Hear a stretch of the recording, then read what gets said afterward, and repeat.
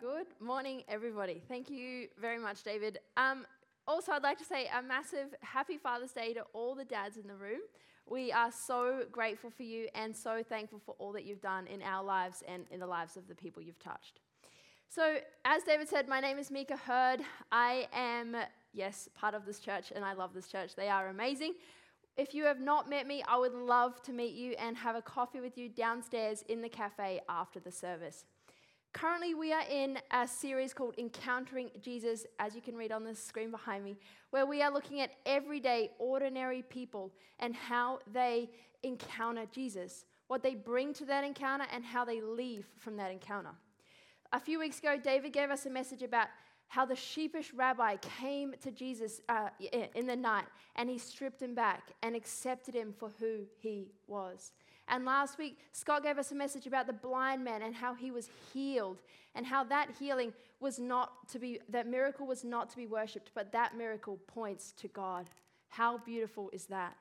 So this week, we'll be jumping into Luke 22, where we will be walking through what it looks like to stand in true Christian greatness and what true Christian greatness even is. Will you read with me in Luke 22, verses 24 to 30? A dispute also arose among them as to which of them was considered to be the greatest. Jesus said to them, "The kings of the Gentiles lord it over them, and those who exercise authority over them call themselves benefactors. But you are not to be like that. Instead, the greatest among you should be like the youngest, and the one who rules like the one who serves.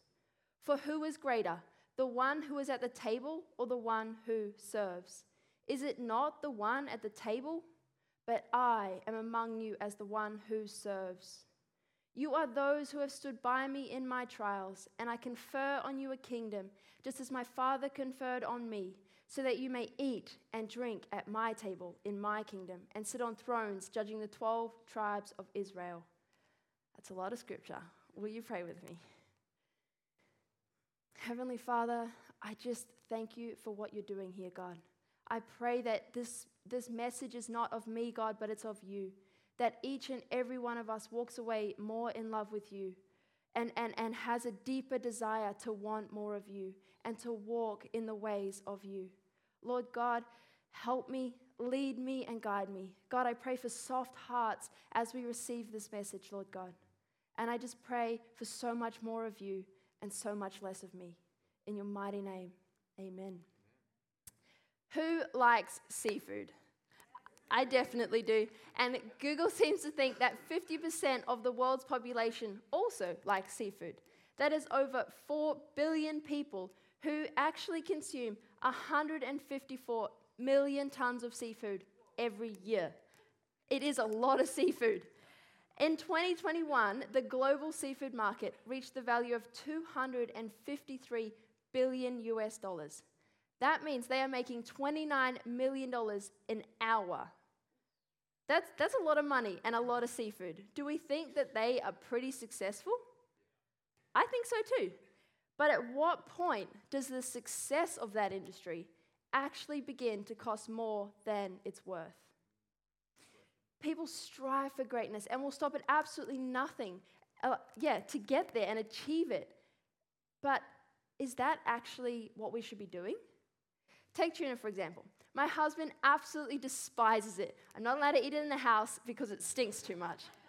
Who's with him? Yeah, exactly. But for every delicious, stinky tuna that's caught, one Nemo is also caught. And that Nemo is then left dead, dying, or injured and thrown back into the ocean. All for what? The success of the fishing industry? Is it really worth it? Okay, so they're not all Nemos. There's also 300,000 whales and dolphins killed every year. There's 30,000 sharks killed every hour. And there's over 250,000 sea turtles that are killed in the USA alone. Guys, this is a lot of havoc that's caused by the fishing industry. And I'll ask again, at what point does that greatness actually outweigh the cost that it's worth? Are we all put off seafood for a week? I definitely was after writing this sermon. But this is not a stab at the fishing industry or anyone who loves seafood as much as I do. but it does highlight something about our broken, corrupt human nature. And it points to what we will do in order to achieve this greatness. All for what? To achieve greatness? Is it really worth hurting so many people? This fractured understanding is not only something as we as 21st century Christians struggle with, but it's also something that the disciples have struggled with. We see them fighting for a position of greatness all throughout the Gospels. In Matthew 20, they argue about who will sit at the left and the right hand of Jesus. In Mark 9, they argue again about who is the best position of greatness. We also see them argue early in Luke 9, where they saw themselves as more elite than everyone else because they walked beside Jesus. But that wasn't enough. They still argued who was the greatest among the 12, as if the 12 is not enough. But we see them rivaling for success again here in Luke 22, where it says, "A dispute also arose among them as to which of them was considered to be the greatest." I'm going to go on a side tangent. Who has been in the backseat of the car arguing with their sibling about something dumb? And maybe that argument is like, you pinch me. No, you pinch me first. Something stupid. And you're trying really hard not to get the parents involved, because as soon as you do, you know you are in big trouble. And when that happens, they're going to scream at you. Or worse, Dad's going to pull the car over. And maybe you're the kid in the room and you know exactly what that feels like. You know you are guilty of pinching the first pinch, of provoking that argument, and you know what's coming. Or you're the parent in the room and you're like, yes, these arguments are so silly, they're so petty, they're so annoying. And you felt the full extent of wanting to leave your kid on the highway and just keep driving. Amen. Yeah. But Jesus probably felt something similar to this with the disciples. He's been hearing the same argument for years. And he's probably shaking his head and being like, guys, you have it so wrong. Have you not been looking at how I've been leading, how I've been teaching, how I've been serving my entire ministry? He's been demonstrating servanthood and true greatness. He's been illustrating that kingdom people should not live by worldly principles. Jesus rebukes his disciples, not by leaving them on the highway, but with patience, with kindness, and with this love that lets them come to the conclusion that actually the greatness they're striving for is just not worth it. The disciples have only had one perspective of greatness. This perspective was by a king who ruled and exerted dominance and authority. They lived in a patriarchal system where the father was the absolute authority over the family group. They were led by Jewish religious rulers who forbade the teaching of Jesus' name. We take this for granted, sitting in our incredible church, hearing Scott's phenomenal sermons, having coffee, worshiping together. This just is not a reality for the disciples. They also suffered from Roman persecution later on under the rule of Nero, who would persecute anyone that calls upon the name of Jesus. Church, that's you and I. This persecution consisted of imprisonment that led to death, as we see in Acts 22. It says, this is Paul, persecuted the followers of this way, that is the way of Christ. Paul persecuted them to their death, arresting both men and women and throwing them into prison. In Acts 7, we see that this persecution wasn't only happening in their time, but it had been happening all throughout history. So the disciples were not shy to this persecution. They knew exactly what domineering leadership looked like and felt like. Their whole understanding was shaped and molded by the people around them, by the society they lived in. And this is just like us. We cannot point the finger at the disciples. As we've just experienced with the fishing industry, our understanding of greatness seems just as broken as theirs. When Jesus responds to the disciples, he responds to their position of greatness and highlights that this is a fractured understanding of greatness. As we read in verse 25, Jesus said to them, "The kings of the Gentiles lord it over them, and those who exercise authority over them call themselves benefactors." The disciples' perspective of leadership and greatness was that of power, position, and authority. Is their perspective of greatness any different to ours today? Let me tell you a story. When I was in high school, before I was a Christian, to be the greatest was to hang out with the most popular kids. And to do that, you wanted to hang out with the cool kids and be one of the cool kids. But in order to do that, I had to trample on good, genuine friendships. Because I was more concerned about my position, my greatness, the so important high school status, rather than the people I hurt, the feelings I left behind, those that I stood on and crushed. Can we think of examples in our lives where we have acted out of a desire for a position of greatness, a desire to be better than all of the people around us? I certainly have.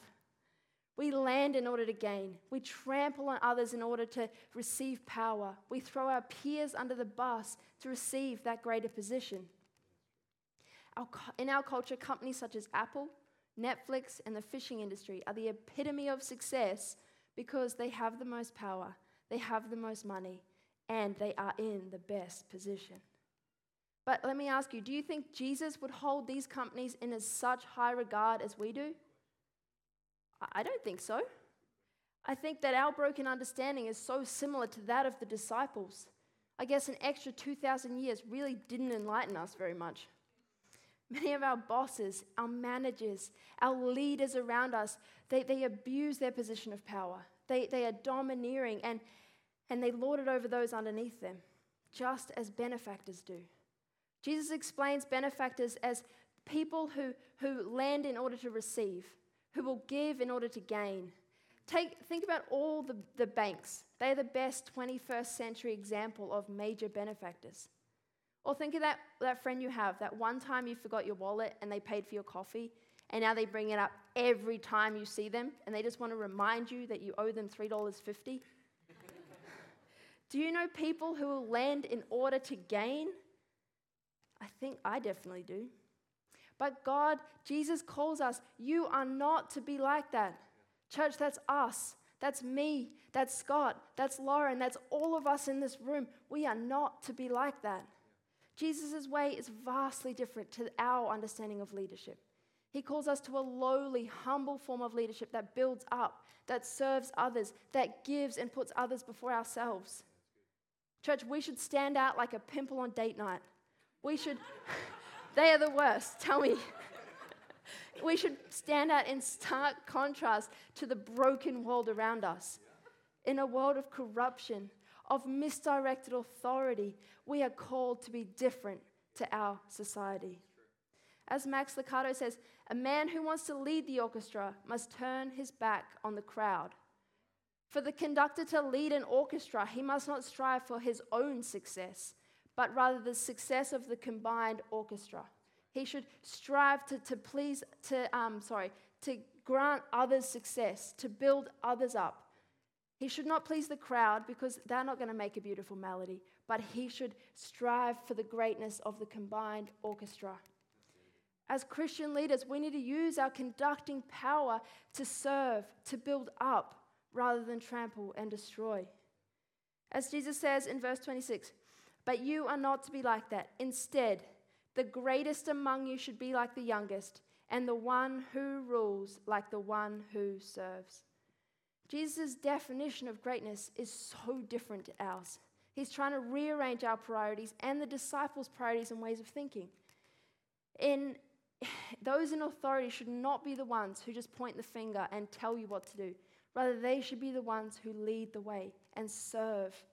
As John Maxwell says, a leader is one who knows the way, who goes the way, and who shows the way. Leaders are those who should serve in order to see others succeed. They are people who will build others up, who will encourage them to a more beautiful, better way of living. They should help others do better and greater things than they could ever imagine for themselves. Christian leaders should put others before themselves, just like the youngest child did back in the day of Jesus.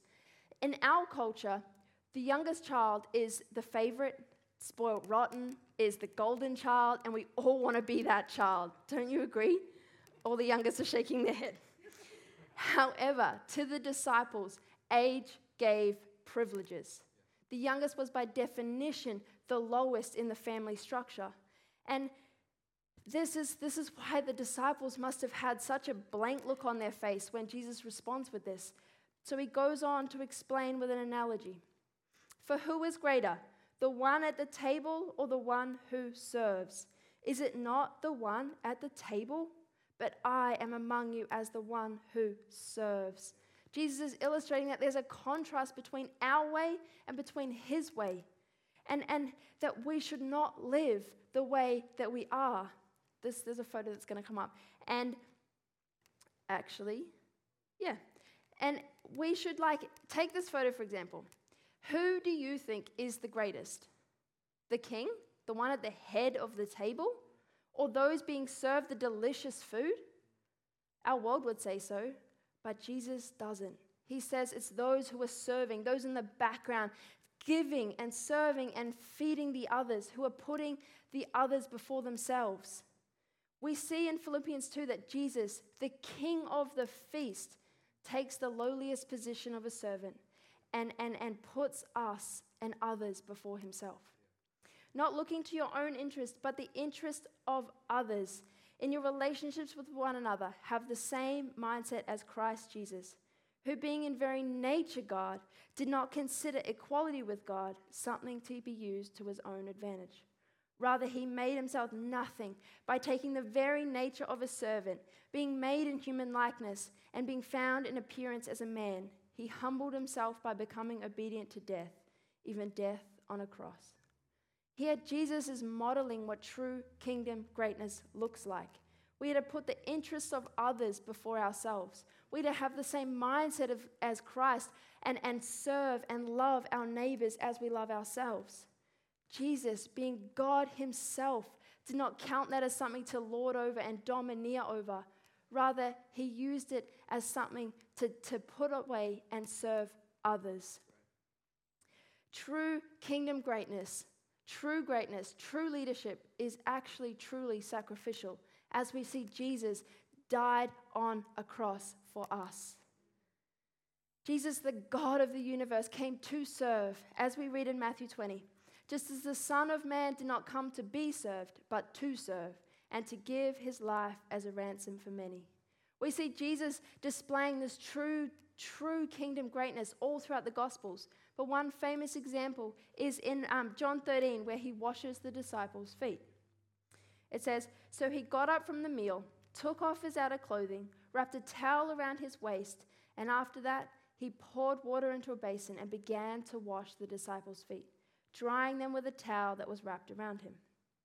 Due to the climate and the culture of the day, it was super common for people to wear open sandals or just bare feet. While this prevented sweaty feet, it did make them really dirty. And so washing feet was just a daily habit, something that you could not go without. And if you did go without, you were considered uncivilized and you were harshly criticized. It was one of the lowliest positions to take. Leaders never washed their own feet, let alone the feet of others.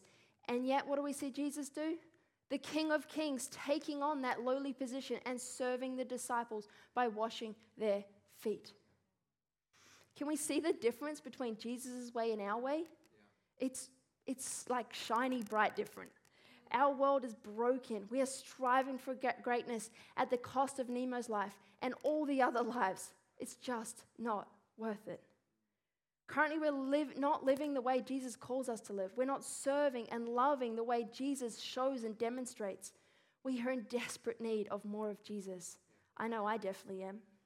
Our human condition, our pride, our selfishness, our competitiveness keeps getting in the way of us living for Christ. So will we lay our old lives down and put Christ before us?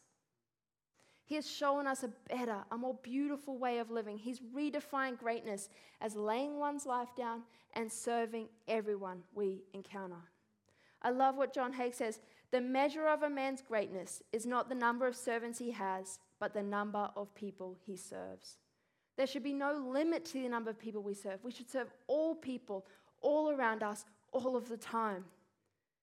But we should not serve as benefactors do. We should serve generously, giving in abundance to those especially that can never pay us back.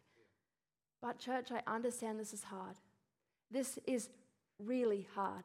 It's a struggle people have been struggling with for thousands of years. It's not going to go away overnight. There are just simply people we struggle with.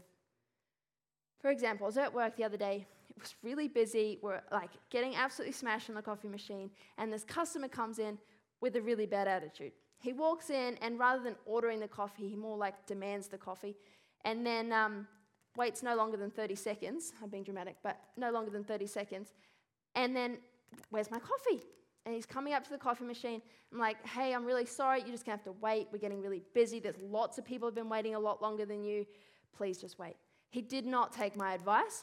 He started to get angry. He started to get frustrated and cause a scene. And I was just like, hey, right now in this moment, I felt like throwing the coffee at him, not serving him.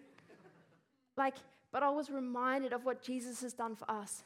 He served in and through difficult situations. He persevered even though there were people who did not want him to be serving them. Maybe you haven't had a bad customer in your day, but you do have that difficult family member.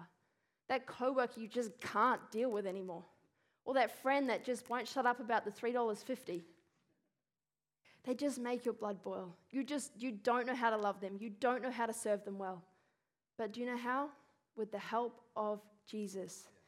In John 16, he says, I have told you these things so that in me you may have peace. In this world you will have trouble, but take heart, I have overcome the world. This is so beautiful. Jesus says it's not going to be easy. You're going to face challenges. It's going to be hard, but just give it a go. Persevere through the struggles and walk obediently to the call he has called us to walk in. Put Jesus first and serve him. Church, knowing about serving is just not enough. We actually have to step into that. We have to walk in that. We have to practice that. And not only is it hard for us, but it was really hard for Jesus too. The God of the universe, it was hard for him. Jesus came to serve and not to be served. He literally laid his life down for all of humanity, for people who spoke out terribly against him, for people who abused him, who beat him, who mocked him, those who rejected him. He laid his life down for them. He laid his life down for each and every one of us. We see evidence of this hardship in verse 28, where it says, you are those who have stood by me in my trials. Jesus admits that he went through trials, and he promises the disciples that if you stand with him in those trials, if we walk obediently to serving others, then he goes on, and I confer on you a kingdom, just as my Father conferred on me, so that you may eat and drink at my table in my kingdom and sit on thrones judging the 12 tribes of Israel. Jesus is referring to the kingdom of God in which he is the mighty king of. Through Jesus, we get to enter into his kingdom, to share at his table, to share in his influence, to be part of his mighty, mighty kingdom. How lucky are we? I'll put this into a worldly perspective. Think about if you wanted to become a citizen of New Zealand. Like, who wouldn't? It's the best country ever.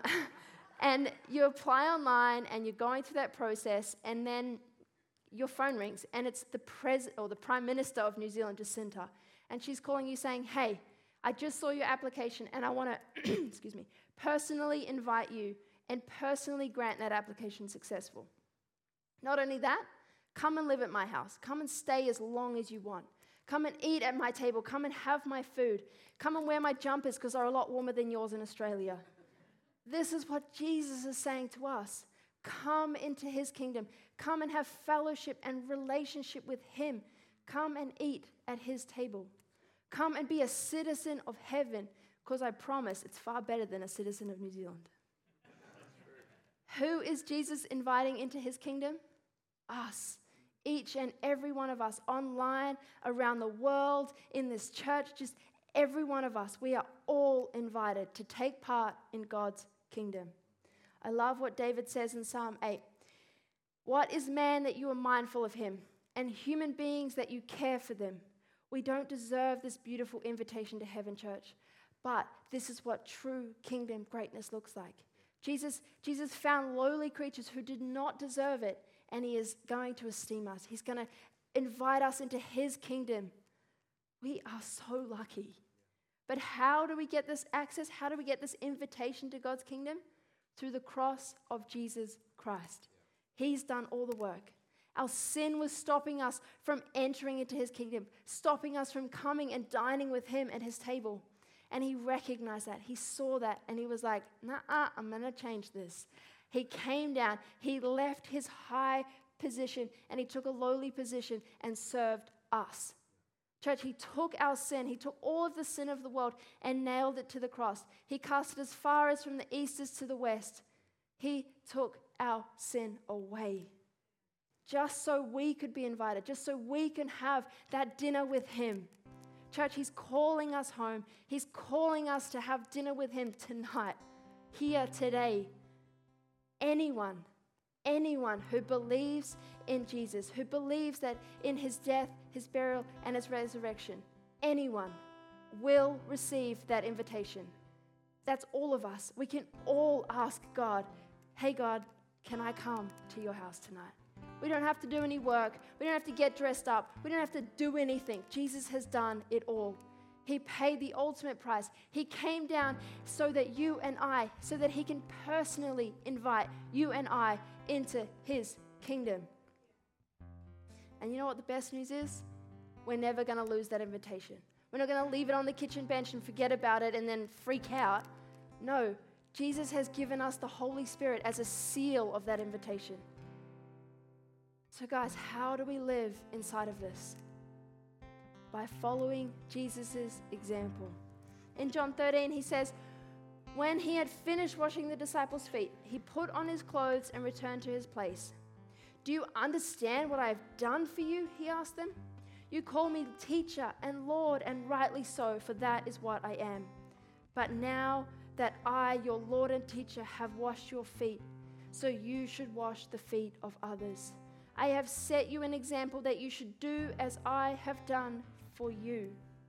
Our Lord and teacher has given up his position and taken a position of servanthood. So should we. It doesn't get any clearer than this. We have been called to follow Christ, called to walk in his way and his plan for us. He has called us to a more beautiful way of life, a more beautiful way of serving, a more beautiful way of living. He came down and served humanity by dying a death he did not deserve, by paying a price, paying a debt he did not owe. I love what John Wesley says. Do all the good you can, by all the means you can, in all the places you can, at all the times you can, to all the people you can, as long as you can. True Christian greatness looks like serving. We should serve all people, the hard ones, our friends, our worst enemies, and especially we should serve Christ. Walking in servanthood and putting others before ourselves is hard. It's extremely different to what we're used to, but we should persevere. We should follow Christ's example because he came down and suffered trials and death on a cross even when we didn't deserve it. The disciples strove for greatness. What if we as a New Life community strive to serve? What would that look like? Would that look so much more beautiful? So I ask, what will you let disciple you?